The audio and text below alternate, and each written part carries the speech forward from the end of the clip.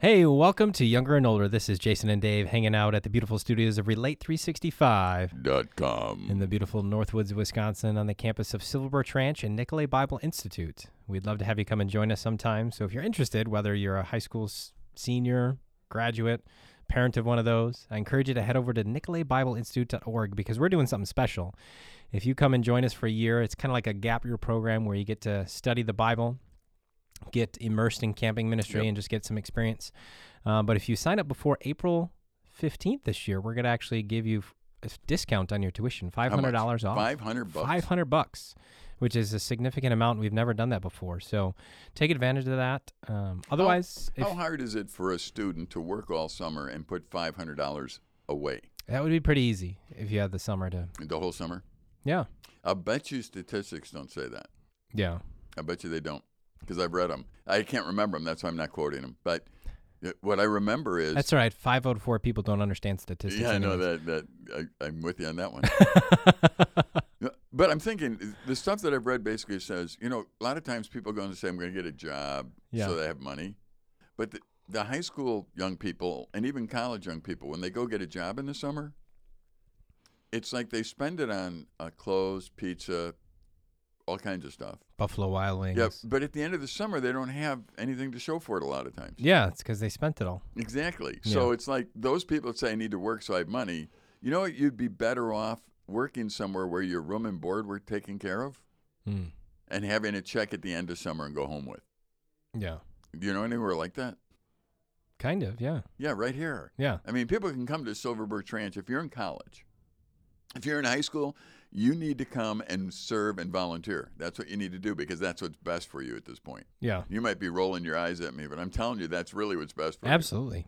you. Secondly, if you're in college, we have positions that you can apply for, and you can do that. And what happens is you work, you learn something. It's kind of like an internship almost, and you learn, and you're in charge of different things. And at the end of the summer, we give you a check, and you go home with it. So you have something. No, we don't do that? If you kind of. Yeah, if you stay the extra week, but otherwise you don't. But yeah. Well, no, but we don't pay them weekly. Right. We pay them in one check towards the end of their stay. Yes. So they go home with it. Yes. Yeah.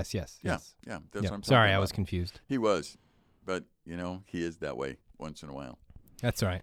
We're good. We're good. I just want, I think that young people today don't get the idea of having to learn lessons in life because they're busy trying to earn stuff, money, rather than let's go learn something intentionally. So let's go volunteer, put ourselves under the authority of somebody. Go find somebody feeding the homeless. Yeah. And just go volunteer and don't complain. Don't do anything. Just go volunteer. Just go help them deliver food, make food, do something. And what you'll find is you'll learn a lot, but you also have this tremendous joy. And working at camp throughout the years, I've just seen that with young people that come up. Yeah. They either serve and they volunteer, or they serve and there's a small stipend. It isn't, nobody's going to get rich working at a nonprofit Christian camp. Right. But in the same way, you learn something while you're doing it. 100%. And I would say that pretty much the majority of people that have done it, would attest to that truth and that value. Right. So we invite you to give it a try. You can look at silverbirchranch.org. Go there and take a look. And is there a / they have to follow? Well, you don't have to, but you could put /summer or whatever. Okay. But otherwise, you go to silverbirchranch.org, you'll find everything you need, including a link to Nicolet Bible Institute as well. So yeah, we'd love you to go check it out. Feel free to check that out. So speaking of lessons learned, I love reading about people who have gone before me who have done something that's somewhat significant. Okay. And there's one guy, Viktor Frankl, and people might recognize the name.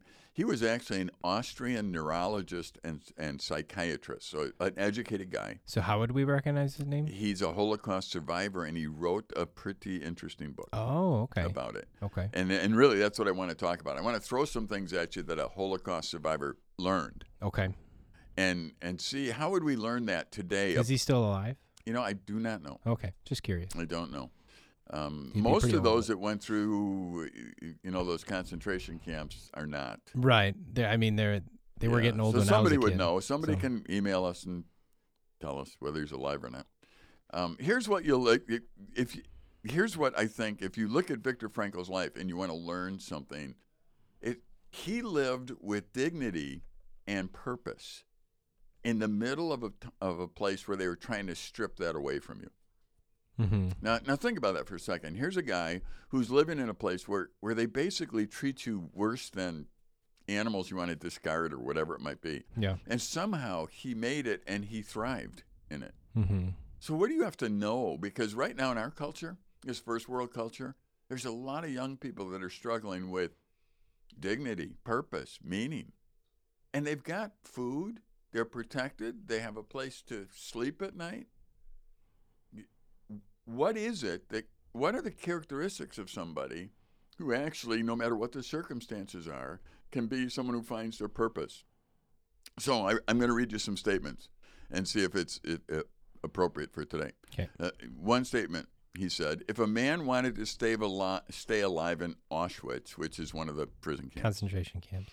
he shaved regularly. That was one of the things he forced himself to do, is shave. Must have kept him healthy looking? No, you know what? I don't know. I can Younger read it for you. looking? Even though it was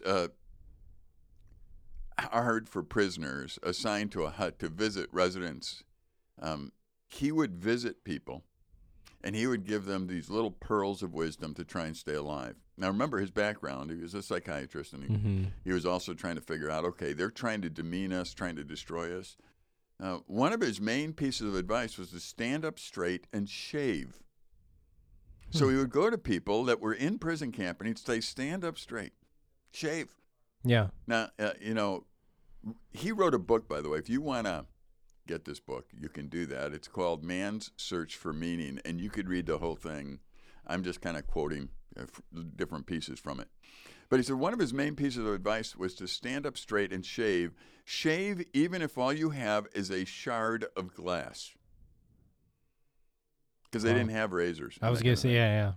So he said, it doesn't matter how you shave, but make sure you shave. And then he wanted to say, a clean-shaven face conveys health, which often meant the difference between life and death when the SS guards were looking for an excuse to pull a sickly man from the ranks and send him to the gas chambers. So he said, one of the things you want to do is at least look like you're fit and look like you're in decent shape. Mm-hmm. How does that fit today when people think I shouldn't have to think about what others think of me even? I mean, do you ever think about what other people have to look at when they look at you? Not a ton, but to an extent. Yeah. You know, because, I mean, obviously part of my job is connecting with youth pastors. So, but is it a controlling thing? Like, oh, no, I want people to think really well of me, so I dress a certain way? No. Or, that's not what he's doing here? No, he's just making sure that, yeah. So if you respect somebody and you're with them, like I think about this in my own marriage. Yeah. I love really ugly, old, beat up clothes.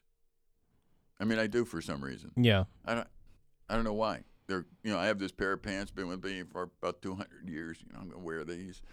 And, they might have paint on them. They might have, so I might be outside working all day. And when I come in the evening, it's like, I could go shower up and clean up and change. Mm-hmm. Or I could just relax in the clothes that I have on. My preference is to relax in the clothes I have on. Yeah. Because they're comfortable. That's why I put them on to work, outside. However, because I'm with a wife that I respect, and I know that she has to look at this, I usually go clean up and change.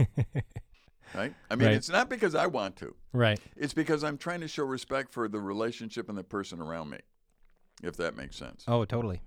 So I think Victor was onto something here in the prison camp, obviously in a different twist, but I think we too today can do the same thing, where we start thinking in terms, how much of our life do you think should be dedicated towards what others think about us?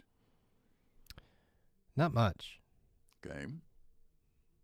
How much of our decision-making process should be made in light of how other people think in our presence?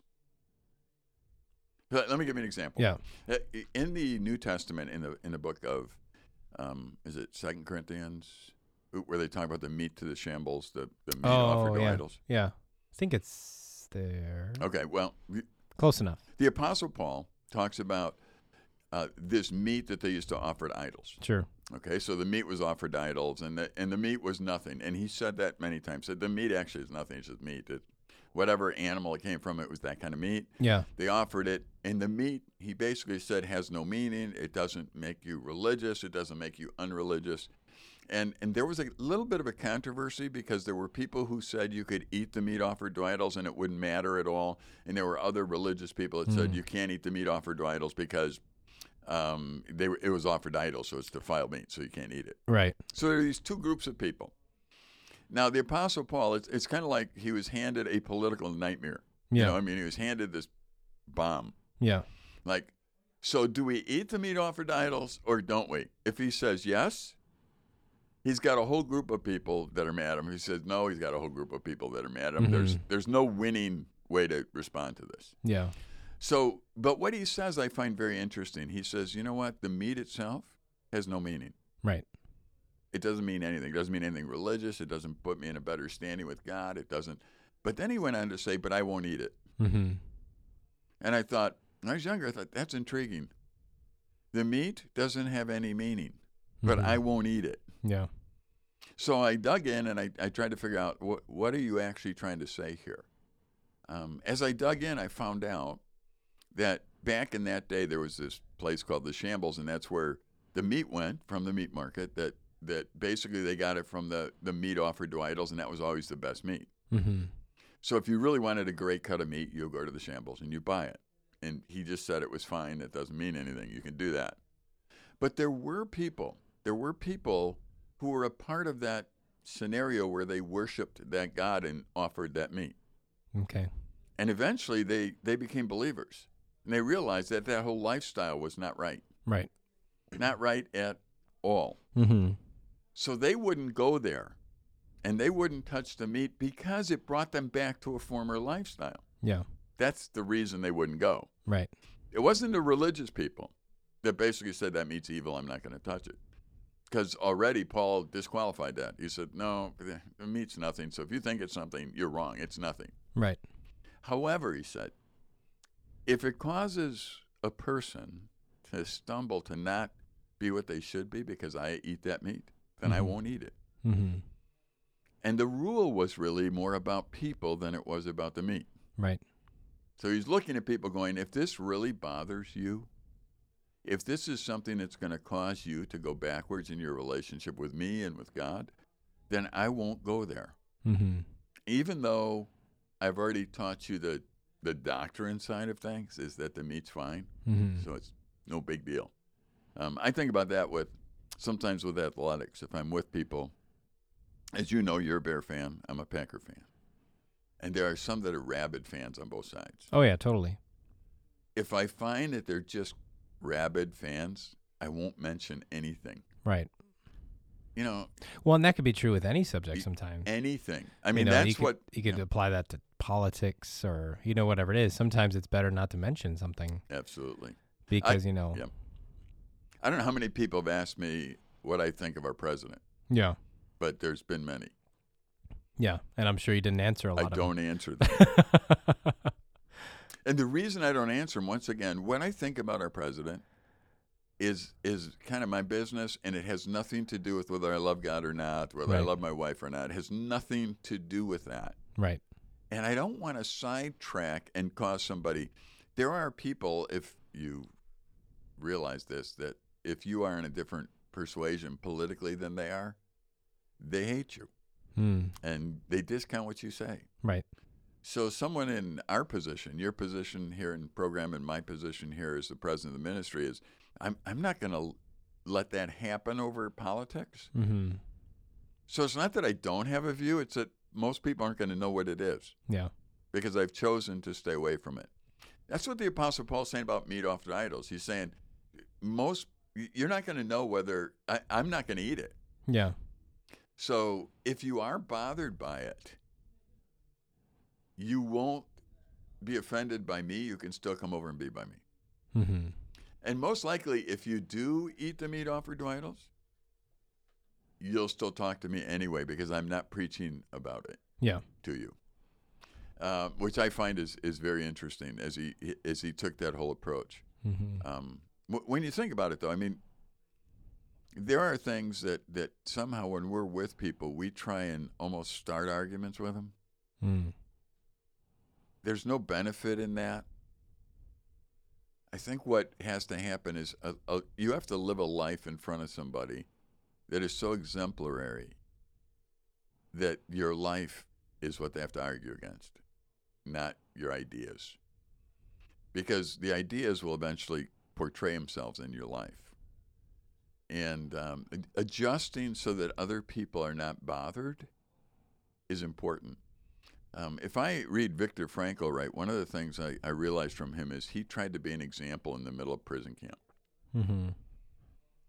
He tried to do things to help other people have hope. Yeah. He tried to do things to make them look like and to feel important. He didn't need to do that for other people, but he tried. Yeah.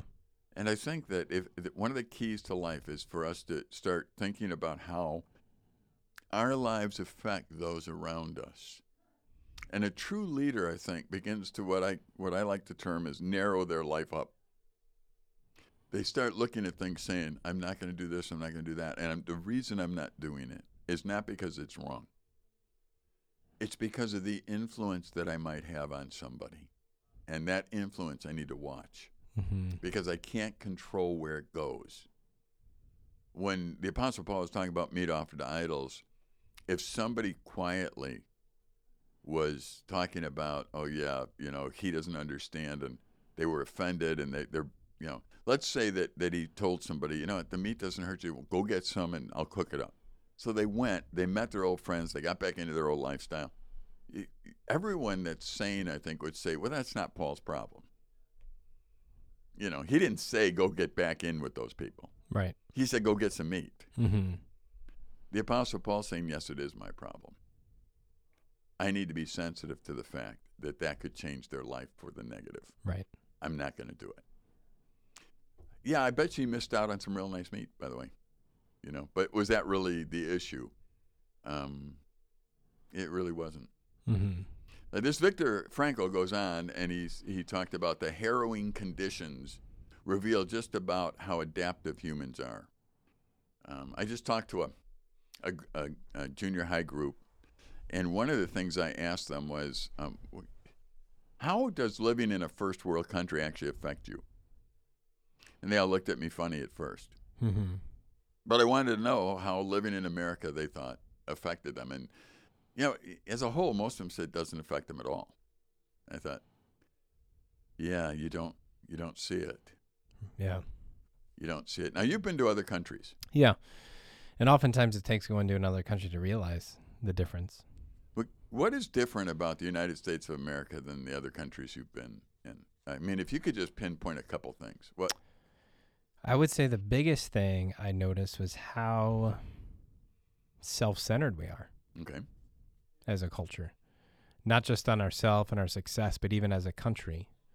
And why if I were to ask you, what's going on in Venezuela right now? Yeah. Now you, because you read, would know. We have a friend down there, and I get his right. emails, so I actually would know. But right, you would know. But outside of that, if I were to ask the everyday person, it'd be like, not only, I don't know, and who cares? Right. But it's amazing that outside of the States, how much other countries know about other people outside of their country. So why don't we know about other people? We don't see the value in it. Because we're focused on ourselves. On ourselves, we're kind of eclipsing. Right. As I asked these students, I said, what is it that makes you feel like you're missing out? Mm-hmm. I told them I went to a place in Africa once where I spoke to men who made $12 a year. Yeah. And they looked at me funny. I said, no, I said it right. $12 a year. $1 a month. Mm-hmm. If they got sick and they couldn't go to work, they didn't eat.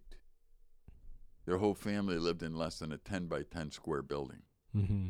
Dirt floor. Yeah. Their clothes were always clean. I have no idea how that happened. These were some of the happiest people I ever met in my life. When I was in Africa at this particular time, it was the first Ebola breakout.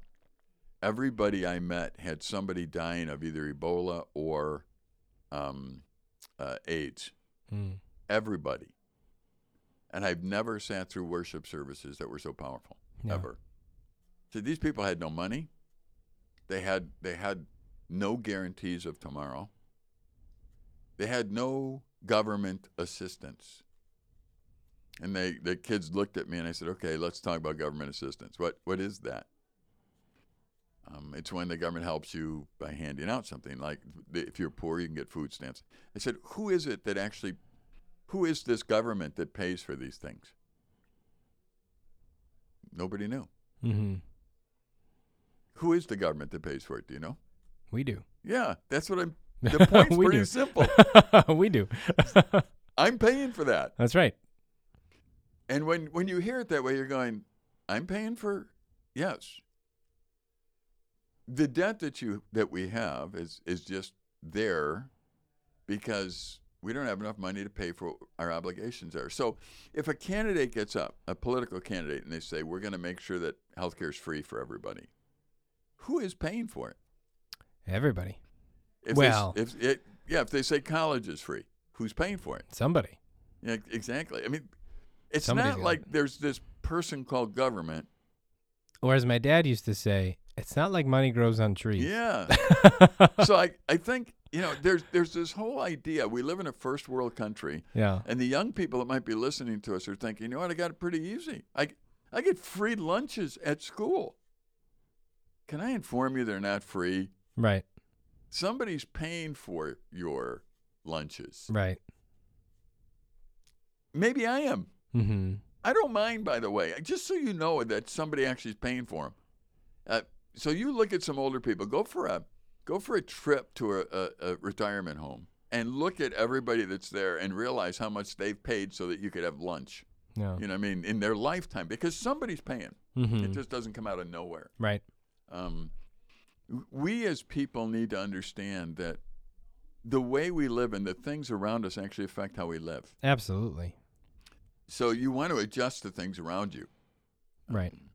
And that way they don't control you. No, they don't. Because the other thing that I observed while I lived abroad was I came to this, because there was something different that I tried to put my finger on. It took me a little bit to put it on, and I finally came up with this phrase. And at least I think I came up with it, unless I read it somewhere, but I think I came up with this concept, is that here in America, a lot of people tend to live to work. Right. Whereas outside of America, predominantly, and I was even in a first world country. I was in Northern Ireland, Right. so it's not like I was living necessarily in a third world country. Yeah. But even over there, people worked to live. In other words, work was a necessity. It didn't control them. They did it because it was a means to an end, and the end wasn't work. Right. Whereas oftentimes here in America, we become so about the stuff that we feel like we have to work in order to really, like work becomes our life. Because like you said, it goes back to the illustration you used at the top of the show, like, why can't young people make money over the summer? It's because they spend it right away. Right. Because they think they need this stuff. Yep. And I think that's where we are in America. It's like this consumerism has almost gone beyond, our lenses where we don't even see it anymore. It's just a part of who we are. You know what I found is when I was younger, I believed this lie that sometimes in situations more helps you have more time and more. It doesn't. I actually find that less gives you more time. Yeah. So having less of a house means you clean less. Having less of a yard means you do less in the yard. Now, I'm not saying you shouldn't have a yard. You shouldn't. I'm just saying if the bigger, the more you have, Right. it doesn't free you more. Like you might say, well, we need 2 vehicles. Well, yeah, today I had to go in and go to a medical appointment, came back, realized my tires needed air. If I have 2 vehicles, I got to check 2 vehicles. If I have 3 vehicles, I got to check 3. And before you know it, it doesn't make life easier necessarily all the time to have more stuff. The simpler you live, the freer you are. Yeah. So to learn to live simply, when I looked in Africa when I was teaching, I was just astounded at, again, the joy that these people had, but they didn't have anything. When they came home in the evening, the husband, and again, there's no statements here on women's rights. Right? The Yeah. women stayed home in this culture. Yeah. The husband would come home, and he would have fish with him from the day because he'd work all day, and he would get 1 or 2 fish, for working. This was how he got paid. That's why they only got $12 a year, because a lot of times they didn't get paid in money. They got paid in fish or peanuts or something else. Mm-hmm. So he'd come home with these fish. Now think about it. There's no electricity. There's no television, obviously. There's no phones. He comes home. The sun is just starting to go down. He comes home. What does he have to do that evening? What does anyone have to do? Right. Nothing. Nothing. So they all gather in front of the house. And they build a fire, and they cook those fish. Mm-hmm. And so does everybody else in the neighborhood. Yeah. Before you know it, there's this block party going on where everybody's out talking to each other, and they're all enjoying making supper. Mm-hmm. And those who have more than they need share it with those who don't. Right. And it's like this, and I'm looking at it thinking, I don't know if they're the poor people or I am. Mm-hmm. I mean, honestly, I was looking. Years ago, we took our family, our kids, when they were still young enough, and I suggest every family to do this when your children aren't in college yet, and you can still say, we're doing this. We went to another country, and we went to an extremely poor area in the country. Mm-hmm. And so I've never seen anything that was that devastating as far as how human life was being treated. I thought, oh, man, I don't know how my daughters are going to take this. One of them, was her goal in life. She went back to Honduras after that, which wasn't the country we went to start with, found the poorest people she could. She worked with them. To this day, she has a heart totally for people who, all we had to do is go see them. Right. And she saw that so little. And in her life, she's a minimalist. She just doesn't want to gather a lot of things. She wants to live a different way. Anyway, let's keep talking about this in the next program. Absolutely, because I think the more we talk about it, the more we become aware of the things that we just don't think about that just naturally happen when we can actually change some of the habits or the patterns that we have in life and really make a difference. But unfortunately, that's all the time that we have for this episode. I encourage you to go back and re-listen to some of this episode if you missed part of it. Otherwise, head over to relate365.com and you can check out the rest of the Younger Older podcast series and even some of the other series of podcasts that we do, and check them out and subscribe to them, all that sort of fun stuff. We thank you guys for joining us. And once again, just as we talked about at the top of the show, if you are interested in Silverbirch Ranch or Nicolet Bible Institute, I encourage you to head over to silverbirchranch.org or nicoletbibleinstitute.org. We'd love to have you join us up here. It's a beautiful place. It's a great place to connect and grow in your relationship with God. But from Jason and Dave here on Younger and Older, we will see you next time. Take care. Bye-bye.